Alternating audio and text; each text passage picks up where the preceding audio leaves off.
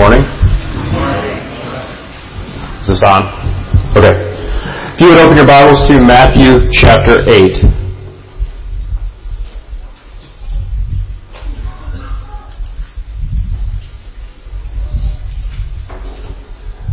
And please pray with me.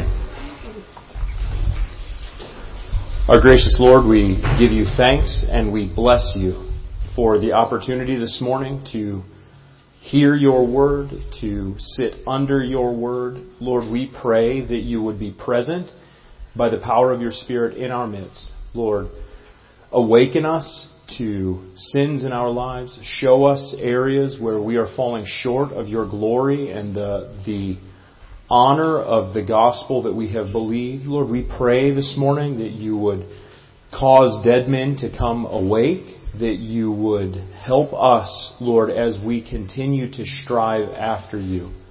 Lord, give us desires, give us a yearning to know you more, to be closer to you, Lord, even in the difficult areas of life. And we pray this all in Jesus' name.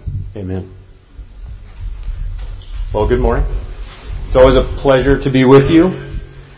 This morning I'm going to be preaching from Matthew chapter 8, verses 18 through 27. But you have all heard the phrase, and I know you've heard it from me because I've said it here a bunch of times, but context is king. And so before we get to Matthew chapter 8, I just want to get us up to speed with what Matthew is doing through the gospel prior to this. So beginning in Matthew chapter 1, we have the genealogy. But what three things do we learn about Christ from this genealogy? First, we learn that Jesus is the Christ. The Christ was a category within Judaism that means the anointed one. The Christ was who the Jews were looking forward to, who would be a king after King David. So King David is promised a son who will sit on the throne forever. Israel, up until this point, has been awaiting this king. And now here we have Jesus the Christ, Jesus the Anointed One. Matthew pushes this further by identifying him as the son of Abraham and the son of David. Abraham was the forefather of the nation of Israel, through whom Isaac came, Isaac being the child of promise. It is promised that through Isaac will come kings and nations and that he will be a blessing to the whole world. But at this point in Israel's history, they have been utterly destroyed by the Babylonians and ransacked by nation after nation for hundreds of years until we get to this point when they are under the rule and subjugation of the Roman Empire. So how, they're wondering, could it be that Israel will be a blessing to the nations? But here we have the true son of Abraham. Even Isaac in his existence is pointing to the reality and the coming of something greater. Next, Christ is connected to King David. He is the son of David. And again, we've already alluded to the fact that David was promised a son who would sit on the throne forever. That wasn't Solomon, because Solomon reigned for something like 40 years and then died. That was not any of the children of Solomon or those kings following Solomon, as they had died and died and died and died, and the monarchy had been utterly destroyed in 586 when Israel was taken into captivity into Babylon. But here we have the son of David. The true son of David, who will sit on the throne forever. Matthew then goes through that genealogy. Now, I don't know how many of you love reading genealogies, but I do not.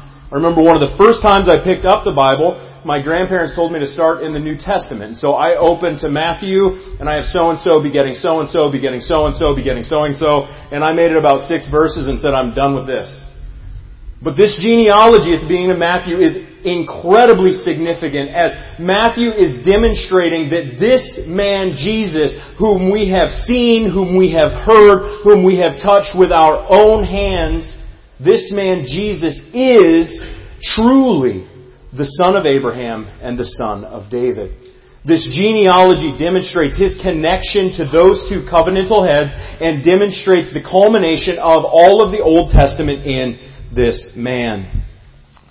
From there you have the visit of the wise men, these wise men from pagan nations worshiping the true king of Israel when his own king Herod is going to try and kill him. Jesus has to flee from Israel to Egypt for fear of his life. All the while, the wise men worship. John the Baptist is in these days. John is one of the greatest figures. Jesus says he is the greatest man born of woman. And yet John the Baptist says, my entire purpose here is to be a signpost. I don't know if any of you have ever been to Disney World. I have not. But it would seem ridiculous to me if you were driving on the highway, you hit a sign that said Disney World 100 miles that way, you got out of the car, took some pictures of the sign, took some selfies with the sign, and then turned around and went home. It would be ridiculous, right? Because the sign is pointing you to the greater reality. John the Baptist is the greatest man born among women, and he himself says, I am simply a sign. I am pointing to someone who is so great, I am not even worthy to tie his sandals. And at the baptism of Christ, John says, here he is. Not only does John say, here he is, but the Father says overhead, here is my beloved Son with whom I am well pleased, and the Spirit descends upon him like a dove. God himself bears witness to this man. Jesus then is led by the Spirit into the wilderness to be tempted of the devil for 40 days. Oftentimes we hear these passages preached as, well, Jesus fought temptation with Bible verses, therefore you also fight temptations with Bible verses. That's true. But the point of this passage is not that Jesus just simply fights temptation. The point of the passage is, at every point that Adam and Israel failed, Jesus Christ succeeds. We had a covenant head in Adam. And Adam ate of the tree of the knowledge of good and evil and was kicked out of the garden. And every successive generation has been polluted and corrupted by sin. And we stand in Adam's shadow as children of Adam.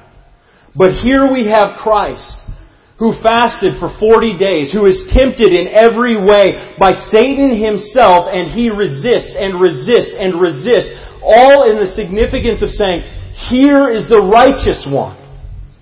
Adam was the first head. Here is the Christ. In him there is true righteousness.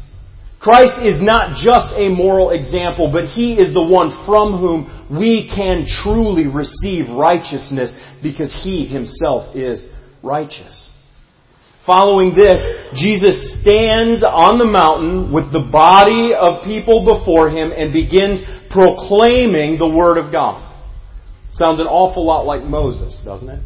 Because what Matthew is doing is he is holding up Jesus, I think in light of Deuteronomy, where Moses says, expect a prophet like me, but one greater than me. Now here we have Christ standing on the mountain, declaring the Word of God as the new and greater Moses.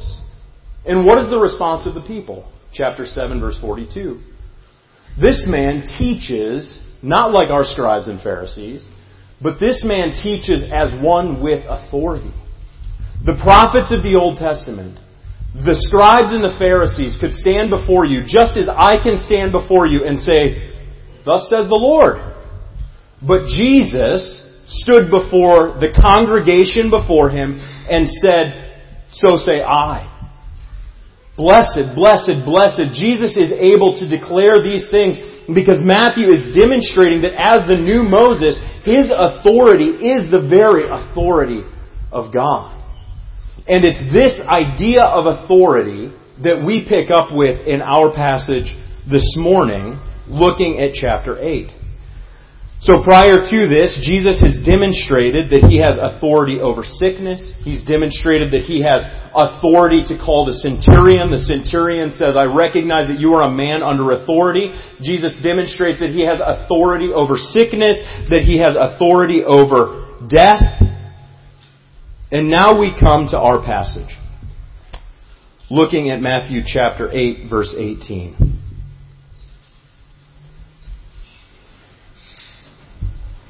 Now, when Jesus saw a crowd around Him, He gave orders to go over to the other side. And a scribe came up and said to him, "Teacher, I will follow you wherever you go."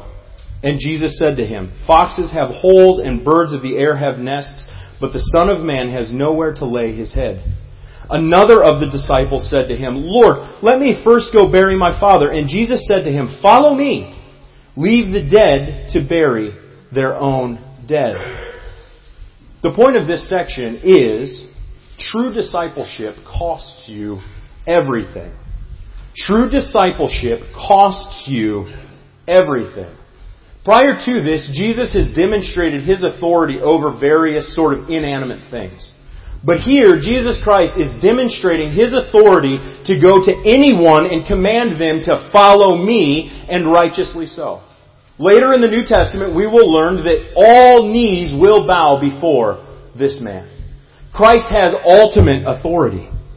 And so Jesus has given this command to follow me, and specifically He's given the command to His disciples to get in the boat and go to the other side. And they obey. Now we're not told where this boat came from or where these men are even headed. Simply get in the boat and go. Discipleship begins with hearing the Word of Christ, and our response to that is obedience. And that's what Matthew is doing here. As he is presenting Christ, this whole thing is led to lead us to this crucial point when we see Christ in the gospel and we have to make a decision. What am I going to do with this? Jesus is being held forth here, and we're going to see it, with divine authority, with a divine commission. Am I going to reject Him and walk away, as the Pharisees and the Sadducees and the leaders and the Israelites crucified Him? Or am I going to embrace Him and get in the boat like His disciples? And two men hear Christ's command, and they approach Jesus, and they want to follow. Now it's here that we see an interesting point about Jesus, because if a modern preacher had gotten up, given a gospel proclamation, and three people had walked forward, and what the modern preacher would think, great, we've got the foundation of revival. He'd be ecstatic. He would help them pray the prayer. He would carry their luggage, get them on the boat, and start moving them forward. And especially if you think about it, one of these men is described as a scribe. Now, scribes during this time would have been part of the Jewish religious elite. So they could even think something like, well, now our movement is starting to get traction. And if we could get a couple scribes and Pharisees on board, then maybe this whole thing would start to look really good, and we might actually be successful. That would be a possible mindset of a modern preacher. But that's not Jesus' mindset. Jesus does not rush them forward. Jesus does not even extend an invitation. Instead, Jesus warns them about the cost of discipleship. You see, Jesus was not roaming around the countryside pining for followers and begging people to jump on His cause and partner with Him. Nor did the success of Jesus' ministry even depend upon the number of persons of stature who would come on board with Him. Jesus knows that the road of discipleship is long and hard, and that many people set out and many people fall away. Discipleship is not simply praying a prayer and going to church on Christmas and Easter and then disregarding every word of Jesus at every point else during the year. Through these men, Jesus is going to demonstrate the reality of discipleship. Now, again, the first man who approaches Jesus in verse 19 is a scribe. And as I said, the scribes and the Pharisees would have been part of the upper crust of the religious elite at this time. And Matthew has a lot to say about these men. Generally, when these men approach Christ, they approach Him and call Him teacher, teacher, teacher. But what does Christ's disciples approach Him with? Lord, Lord, Lord. Lordship, the true discipleship, is a recognition of and a submission to the Lordship of Jesus Christ. And throughout the Gospel of Matthew, this is demonstrated as Christ's committed followers address Him as Lord. This man says that he will follow Jesus wherever He goes, which that seems like a committed statement, right? Anywhere you go, Jesus, I will follow you. But Jesus sifts through this and gets straight to the heart in verse 20. And Jesus said to him, "Foxes have holes and birds of the air have nests, but the Son of Man has nowhere to lay His head." Now think about this for a moment. What does this mean? Does this mean that Jesus had nowhere to lay His head? Does this mean that Jesus was living in the proverbial cardboard box throughout all of Judea? No, Jesus had many places to lay His head. He could have gone into the homes of various followers. He could have even returned to His parents' home. The point of this is getting at something so much deeper. So think for a moment, what does a hole represent for a fox? Or what does a nest represent for a bird? Much more than simply a place to lay their head, these things represented a place of shelter, a place of safety, a place of security. These things represent something akin to what we might call a home. Jesus is not simply saying to this man, "If you want to follow me, you need to abandon your possessions." Rather, Jesus is saying, if you want to follow me, you need to surrender your sense of security, you need to surrender your ultimate allegiance, and you need to redefine your entire existence in light of me. Which is going to result in this grand sense of displacement. I don't know if you've ever heard the song, "This World Is Not My Home, I'm Just Passing Through." My home is somewhere beyond the ocean blue. I know I just butchered those lyrics. But that is getting at the heart of this. This world is not our home. Our allegiance to Christ is a renunciation of seeking utopia now. It's a renunciation of seeking our ultimate aim and our ultimate ends in this world and pursuing them in Christ's ultimate aim and ultimate ends, which is the kingdom of heaven. It is laying aside and redefining our entire earthly existence, no longer with us at the center as the king of our own lives, but with Jesus Christ at the center and Him defining the boundaries and circumscribing our paths. That's what the call to discipleship is. It's not Jesus plus everything else I've got going for me. It's Jesus. Following Christ Christ's commands. To follow Christ is to reorient every relationship in your life. Your relationships with people, your relationships with possessions, your relationships with your finances. It reorients everything around Christ's ultimacy and not our own. Submitting to the Lordship of Christ is turning away from and renouncing our sin. But it is so much more than that. Before coming to Christ, we were slaves of our lust. We were slaves of our sin. We were prisoners of Satan's. And our priorities and our desires flowed out of that reality. But when Christ changes our heart, when we behold His glory and we pursue Him and we follow Him onto the boat, so to speak, it translates us from the kingdom of darkness into the kingdom of light, and we become totally new people. And now for some of us that's much more of a process than for others. But there is a fundamental, a gut level shifting of where do we look for authority? Am I the ultimate authority, or is Christ and His Word the ultimate authority? Submission to Christ is a radical reorientation of your entire life around Him. And now think about the scribe. As a fixture of Israel's religious culture, his entire living and his entire place of security was grounded in the Jewish religious powers and authorities at play. For him to reorient his life radically around Christ would be much, much more than just losing a house or losing a few possessions. It would be to totally change the trajectory of his entire life. And that is what Christ is calling us to this morning. And we have some in our midst. We have also read the stories of many people whose lives have been radically transformed by Christ. Attorneys and businessmen who can no longer do the sorts of things that they are asked to do by their places of employment because they know that to do so is to transgress the Lord who bought them. Zacchaeus is a perfect example. Zacchaeus was a tax collector, and in the New Testament, the idea of being a tax collector would have been synonymous with being a swindler. So you have Zacchaeus, who is a swindler. Zacchaeus sees Christ, he repents of his sins, his life is so radically transformed that he pays back everything that he stole. That is the cost of discipleship. That is true discipleship.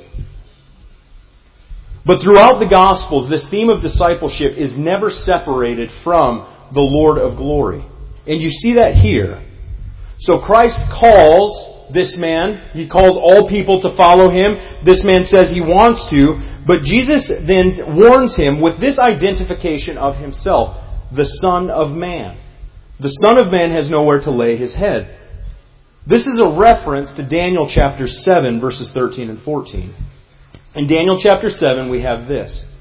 Daniel says, I saw in the night visions, and behold, with clouds of heaven there came one like a son of man, and he came to the Ancient of Days and was presented before him. And to him was given dominion and glory and a kingdom, that all peoples, nations, and languages should serve him. His dominion is an everlasting dominion which shall not pass away, and his kingdom one that shall not be destroyed. In this very phrase, Jesus is declaring himself to be the universal king. And inherent in that is that we will all submit to the authority of Christ in one way or another. But think of Christ as the universal king. How do worldly kings generally wield their power and their authority? Through subjugation, through servants. Often rulers use their position of power to gain wealth and influence. And even think in America, where we have a republic, generally speaking, the senators and the representatives live higher on the hog than the majority of the people that they serve in their districts. I would guess most of them do. But Jesus, the universal king, is standing before this man saying that you need to lose everything that you have for the sake of the kingdom, just as I myself have done. Jesus could have come, he could have installed himself as the king of the whole world, and yet Jesus comes humbly. Jesus comes as a servant. Jesus ultimately comes to die a horrific death on the cross. And all of this is portraying the glory and the righteousness of this king that we serve. And in the call to discipleship is simply a call for us to emulate Christ in every single aspect of our lives. Discipleship will cost you everything, in that it will point you not to live for yourself, but to live for Christ. And then Matthew shows us this from a different angle with the next man. Look with me at verses 21 and 22. Another of the disciples said to him, Lord, let me first go and bury my father. And Jesus said to him, follow me and leave the dead to bury their own dead. Now there are a few important things for us to note here. First, this passage might make it seem like Jesus is a little bit harsh. And so the scholars will try to soften this by questioning the sincerity and the motives of the disciples standing in front of Jesus. I think, though, that these debates miss the point of the passage. You see, the point of this passage is not highlighting the motives or the intentions of the disciples, those seeking Jesus. Rather, this passage is highlighting the cost and image of true discipleship, which is immediate and ultimate submission to Jesus Christ. This passage stands as an example of what Jesus says a little later on in Matthew chapter 10, verses 37 through 39. Jesus says there, whoever loves father or mother more than me is not worthy of me. And whoever loves son or daughter more than me is not worthy of me. And whoever does not take his cross and follow me is not worthy of me. Whoever finds his life will lose it, and whoever loses his life for my sake will find it. This man is being presented with the authority of Christ in the command of Christ, and Jesus here is setting himself on a higher plane even than family allegiances. For the disciple, Jesus is more important than his family ties. And now, I know we've all heard many, many stories, and I know of individual Muslims who have come to faith and who have been afraid to go home and visit family for fear that they would be stoned because of their commitment to Jesus Christ. Discipleship, that is being a real Christian, will cost you everything. But the fact of the matter is, when Jesus calls, you must go. No matter the difficulty, no matter your own desires, no matter your own circumstances. And this man finds himself in a difficult situation because for the Jew, the taking care of your parents in their last moments and in their death was, in a sense, the final observance of the command to obey your parents. That in taking care of their bodies, making sure that they are properly buried, is the last act of honoring father and mother. And Jesus is standing there saying, I am even more important than your traditions. That is where Christ is setting Himself. In Matthew 18 through 22, Jesus is demonstrating, or Matthew is demonstrating through this narrative, that Jesus has authority to demand everything of you. And that true discipleship, that is the normal Christian life, is living in submission to the Lordship of Jesus Christ in every aspect of your life. When a question about desires comes up, when a question about life decisions or ultimate directions come up, the question that the disciple asks is, what does Jesus Christ say? And the heart of the disciple is, no matter what, I will obey Him. I will obey His word. When we are tempted to cheat, or when we are tempted to commit adultery, or when we are tempted to prioritize and prize prestige, status, fame, all of these things above our Christian commitments, the heart of the true disciple is, what does Christ say? And then it is obedience. Christ mediates His sovereign rule through the Word, that is the Bible, and the heart cry of the true disciple is, what does the Word of God say? And now I find that questions and questioning myself can be very helpful in these endeavors. So I just want to ask you a couple questions. How does your life reflect the rule of Jesus in your relationship to your spouse or your children? How does your life reflect the rule of Jesus in your use of your free time, in the way that you interact with your coworkers or your bosses? Or if you are a boss or a manager, how does your life reflect the rule of Jesus in how you interact with your employees? Those are only the beginnings of some of these questions. But these are the types of questions that we need to ask ourselves as we lay ourselves bare before the Lord of the universe. And the reality is that some of us don't want to dig into that because we're afraid of what we might find. But God Himself knows the hearts of men. God already knows what's there. Do we not also want to know and to lay that bare before the Lord in His sovereign grace and kindness? Discipline is painful for the moment. Discipline hurts and is hard in the moment, but pays massive fruits and dividends long term. Presumably, you would think that these men, hearing what Christ is saying to them and understanding that in their context, are sitting there thinking, is it worth it? This man doesn't just want me to follow him on a boat. This man wants my entire allegiance. He wants my entire being to be wrapped around him.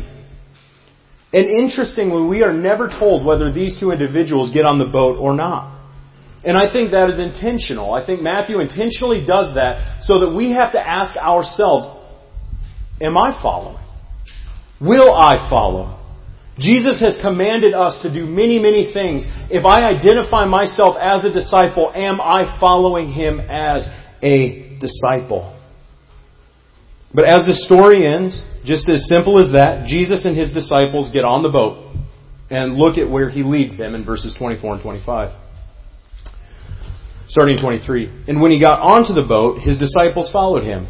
And behold, there arose a great storm on the sea, so that the boat was being swamped by the waves. But He, that is Jesus, was asleep. And they went and woke Him, saying, Save us, Lord, we are perishing. These disciples who got on the boat had counted the cost. They have heard everything that Christ has said prior to this point. They have laid down their lives and they have followed Jesus. And look at where Jesus leads them. He leads them onto a boat straight into the heart of a storm. And is that ironic at all? And I think it is. And I think it's intentional on the part of Christ. You see, the second point is this. True discipleship is the road through storms. Think for a minute about the men on the boat. The most prevalent occupation amongst them would have been fishermen.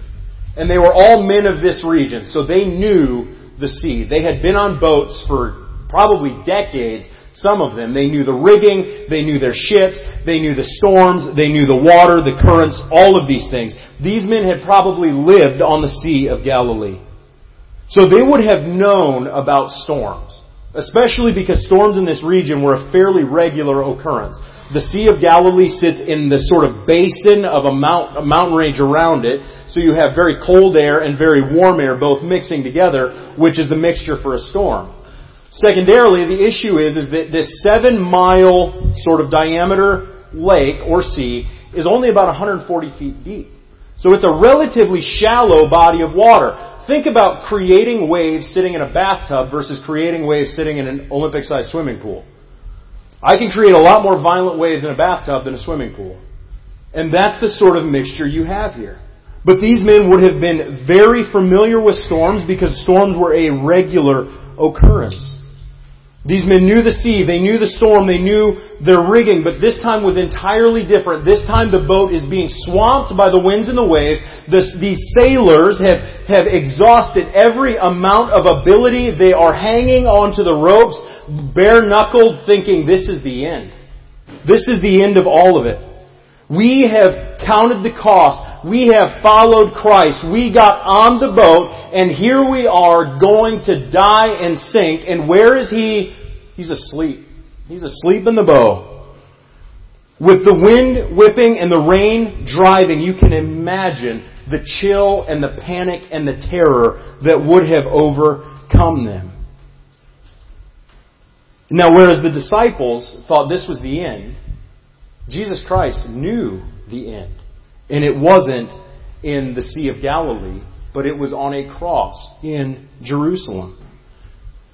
And it is not an accident that this account follows on the heels of the call to count the cost of following Jesus.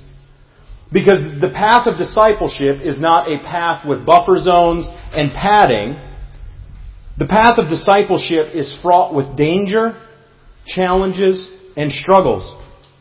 Storms will rage all around us. We will feel like the disciples clinging to the ropes, clinging to the side of the boat for dear life, thinking that this is all going to capsize and this is when it's all going to come to an end. And these storms are not accidental. They don't just happen to the disciples, but these storms are the instrumental means that the Lord uses to demonstrate the genuineness and to refine our faith. The Lord does not lead the disciples into this storm because He is angry with them. The Lord leads the disciples into this storm because He wants to show them something. How we weather the storms is a critical indicator of the truthfulness of our discipleship.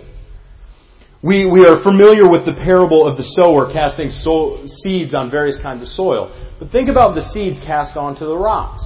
They grow up very quickly, and when struggle and trial and difficulty come, they're choked out and they perish. They walk away.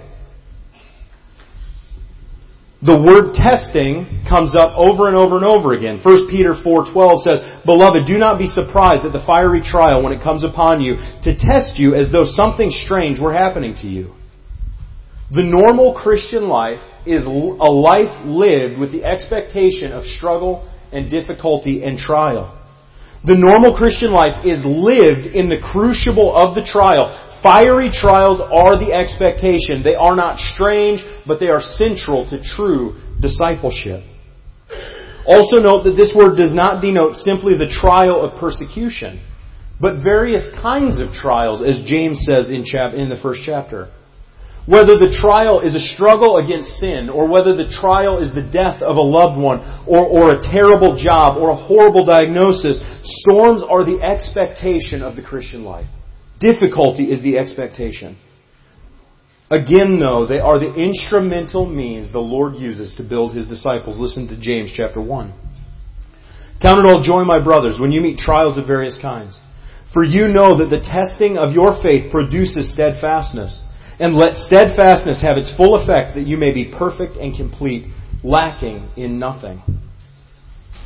The Bible teaches that the road of discipleship is not marked by health, wealth, and prosperity, but by difficulty after difficulty after difficulty.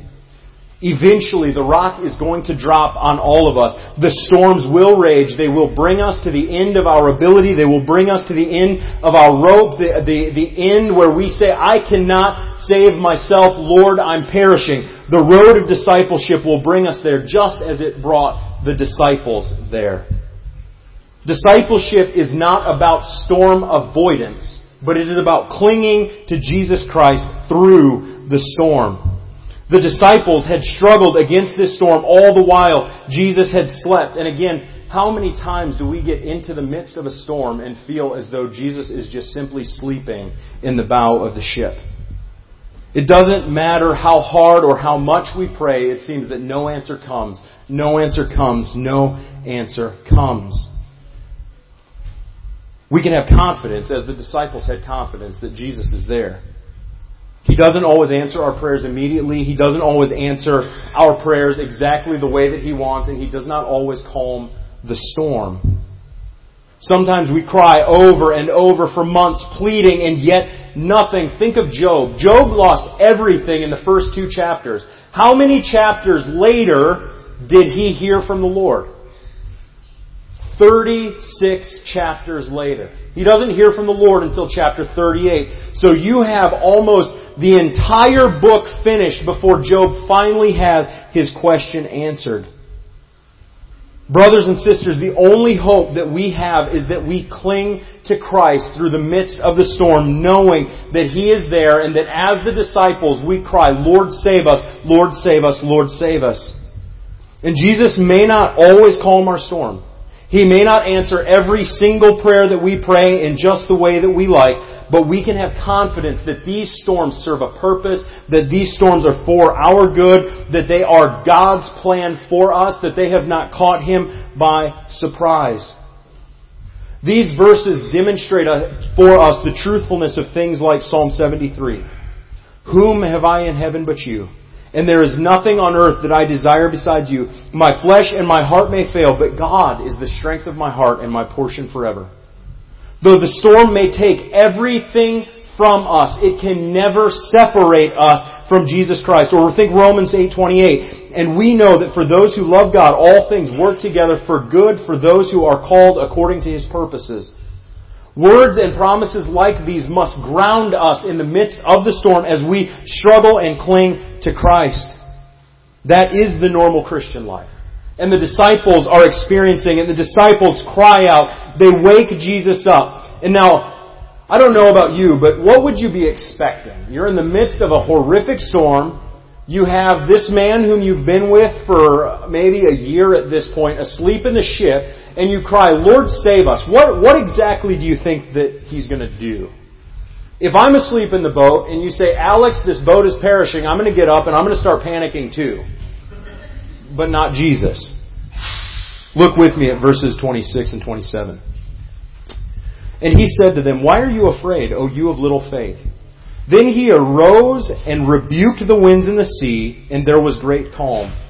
And the men marveled, saying, What sort of man is this, that even the winds and the sea obey Him? Jesus stands. First He rebukes the disciples. Then He rebukes the storm. First, let's talk about the disciples. I've puzzled over this for a long time. Why would Jesus rebuke the disciples? Their nerves are frayed. They're utterly terrified. I, again, have never been in the middle of a boat in water that I can't see the sides of in a storm that I think is going to sink the whole endeavor. But they were presently in this. And so as I have mulled this over, the rebuke, I think, for us is an incredibly gracious aspect. Because Christ rebukes the disciples, Oh, you of little faith, why are you panicking? And He does not turn, jump off the boat, and walk to land. He could have, but He doesn't. He stays in the boat with the disciples and calms the winds and the waves. And this is telling for us, because how many times have you been in the middle of personal trial, personal storm, and you have prayed the prayer, Lord, I believe, help my unbelief. You're clinging to the ropes and you feel like everything is falling apart, and the last thing on earth that you are thinking about is your faithfulness or your desire to know Christ. All you can say is, Lord, keep me alive. Is that sinful? Yes. Does Christ's grace cover those moments? Yes. Because Jesus knows that we are man. Jesus knows that we were fashioned from the dust. Jesus knows all of these things. And even in the midst of our doubt and our despair and our faithlessness, Christ remains faithful, clinging to us even when we cannot cling to Him. Christ's rebuke of the disciples might seem harsh, but it's actually a gracious thing. It is gracious that Jesus rebukes them and then does not leave them, but that He rebukes them and then stays with them, even through more failing after more failing after more failing. And then He turns to the storm. He rebukes the disciples and then He rebukes the storm. And again, what would the expectation have been? Lord, we're perishing, save us. I mean, help us swim to shore. Did they think He was going to stand and calm the winds and the waves? Only the Lord, through the Old Testament, has power over the winds and the waves. Listen to Psalm 107. They saw the deeds of the Lord, His wondrous works in the deep. For He commanded and raised the stormy wind, which lifted up the waves in the sea. They mounted up to heaven. They went down to the depths. Their courage melted away in their evil plight. They reeled and staggered like drunken men and were at their wits' end. Then they cried to the Lord in their trouble, and He delivered them from their distress. He made the storm be still, and the waves of the sea were hushed. Only the Lord has the power to generate storms and to calm storms. And now the disciples behold who it is that is in the boat with them. This is a man who has authority not just over sickness, not just over the centurion, not just over demons and other things. This man has authority over the most powerful forces of all of nature. And He is standing in the boat with us. And it leaves the disciples marveling. And that ultimately for us, brothers and sisters, is the ultimate aim of the storm.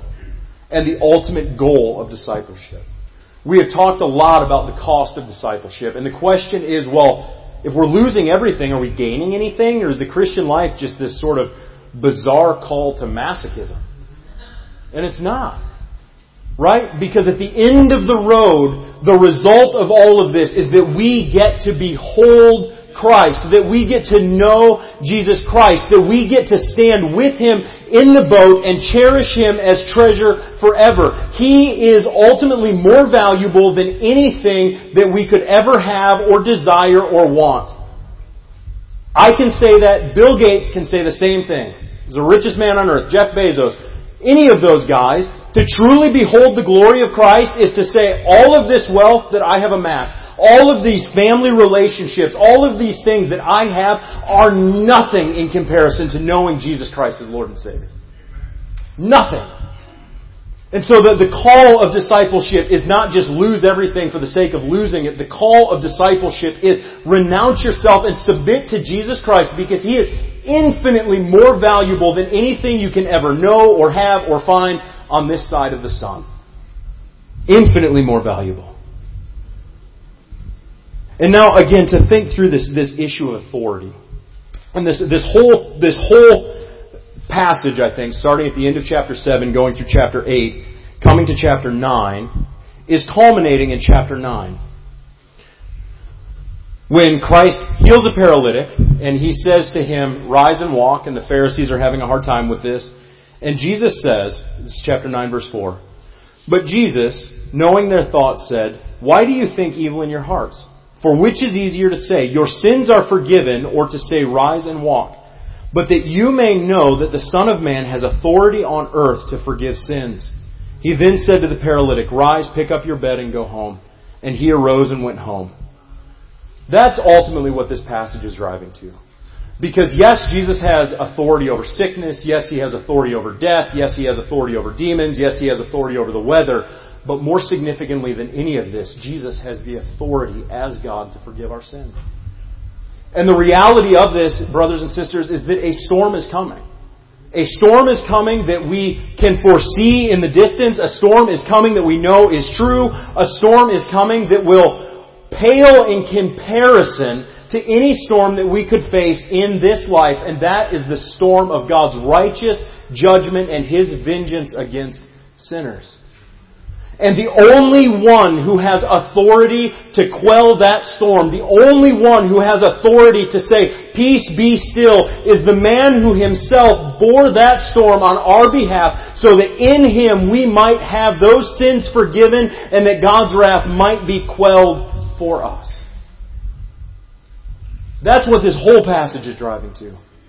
The cost of discipleship is seeing and cherishing Jesus Christ. The cost of discipleship is the healing of the fracture of that relationship that was torn when we spurned God and we said, I want nothing to do with your leadership. I want nothing to do with you. I will be the king of my own life.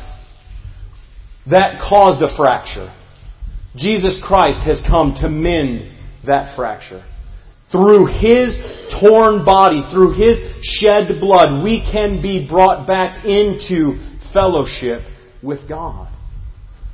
Christ is the only one who has authority to fix that tear. Christ is the only one who has authority to bring us into the throne room of grace so that we may stand and sing praises and plead for mercy from our great God and Father. Only Jesus Christ has authority to do that.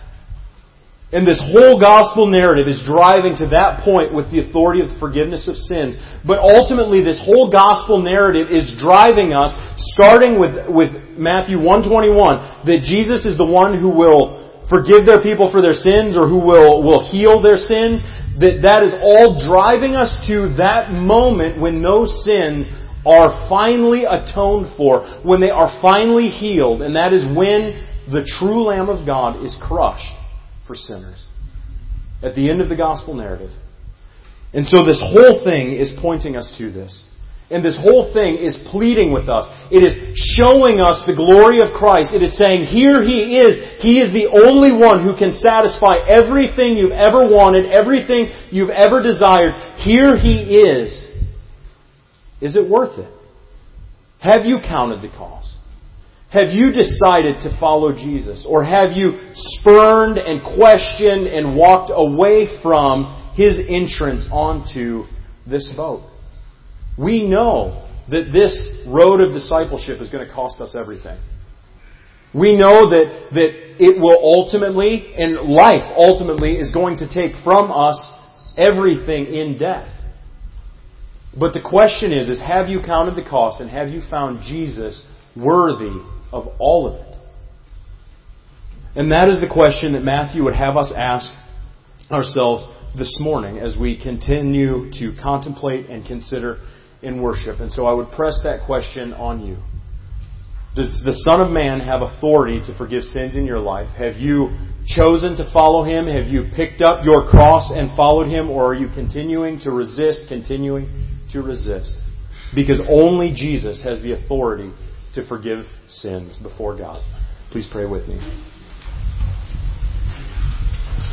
Our gracious Lord, we thank You for the wonderful gift that You have given us. We praise You for the act of self-sacrifice on our behalf, that we might have our sins forgiven, that we might know You and find in You eternal life, eternal joy, eternal satisfaction.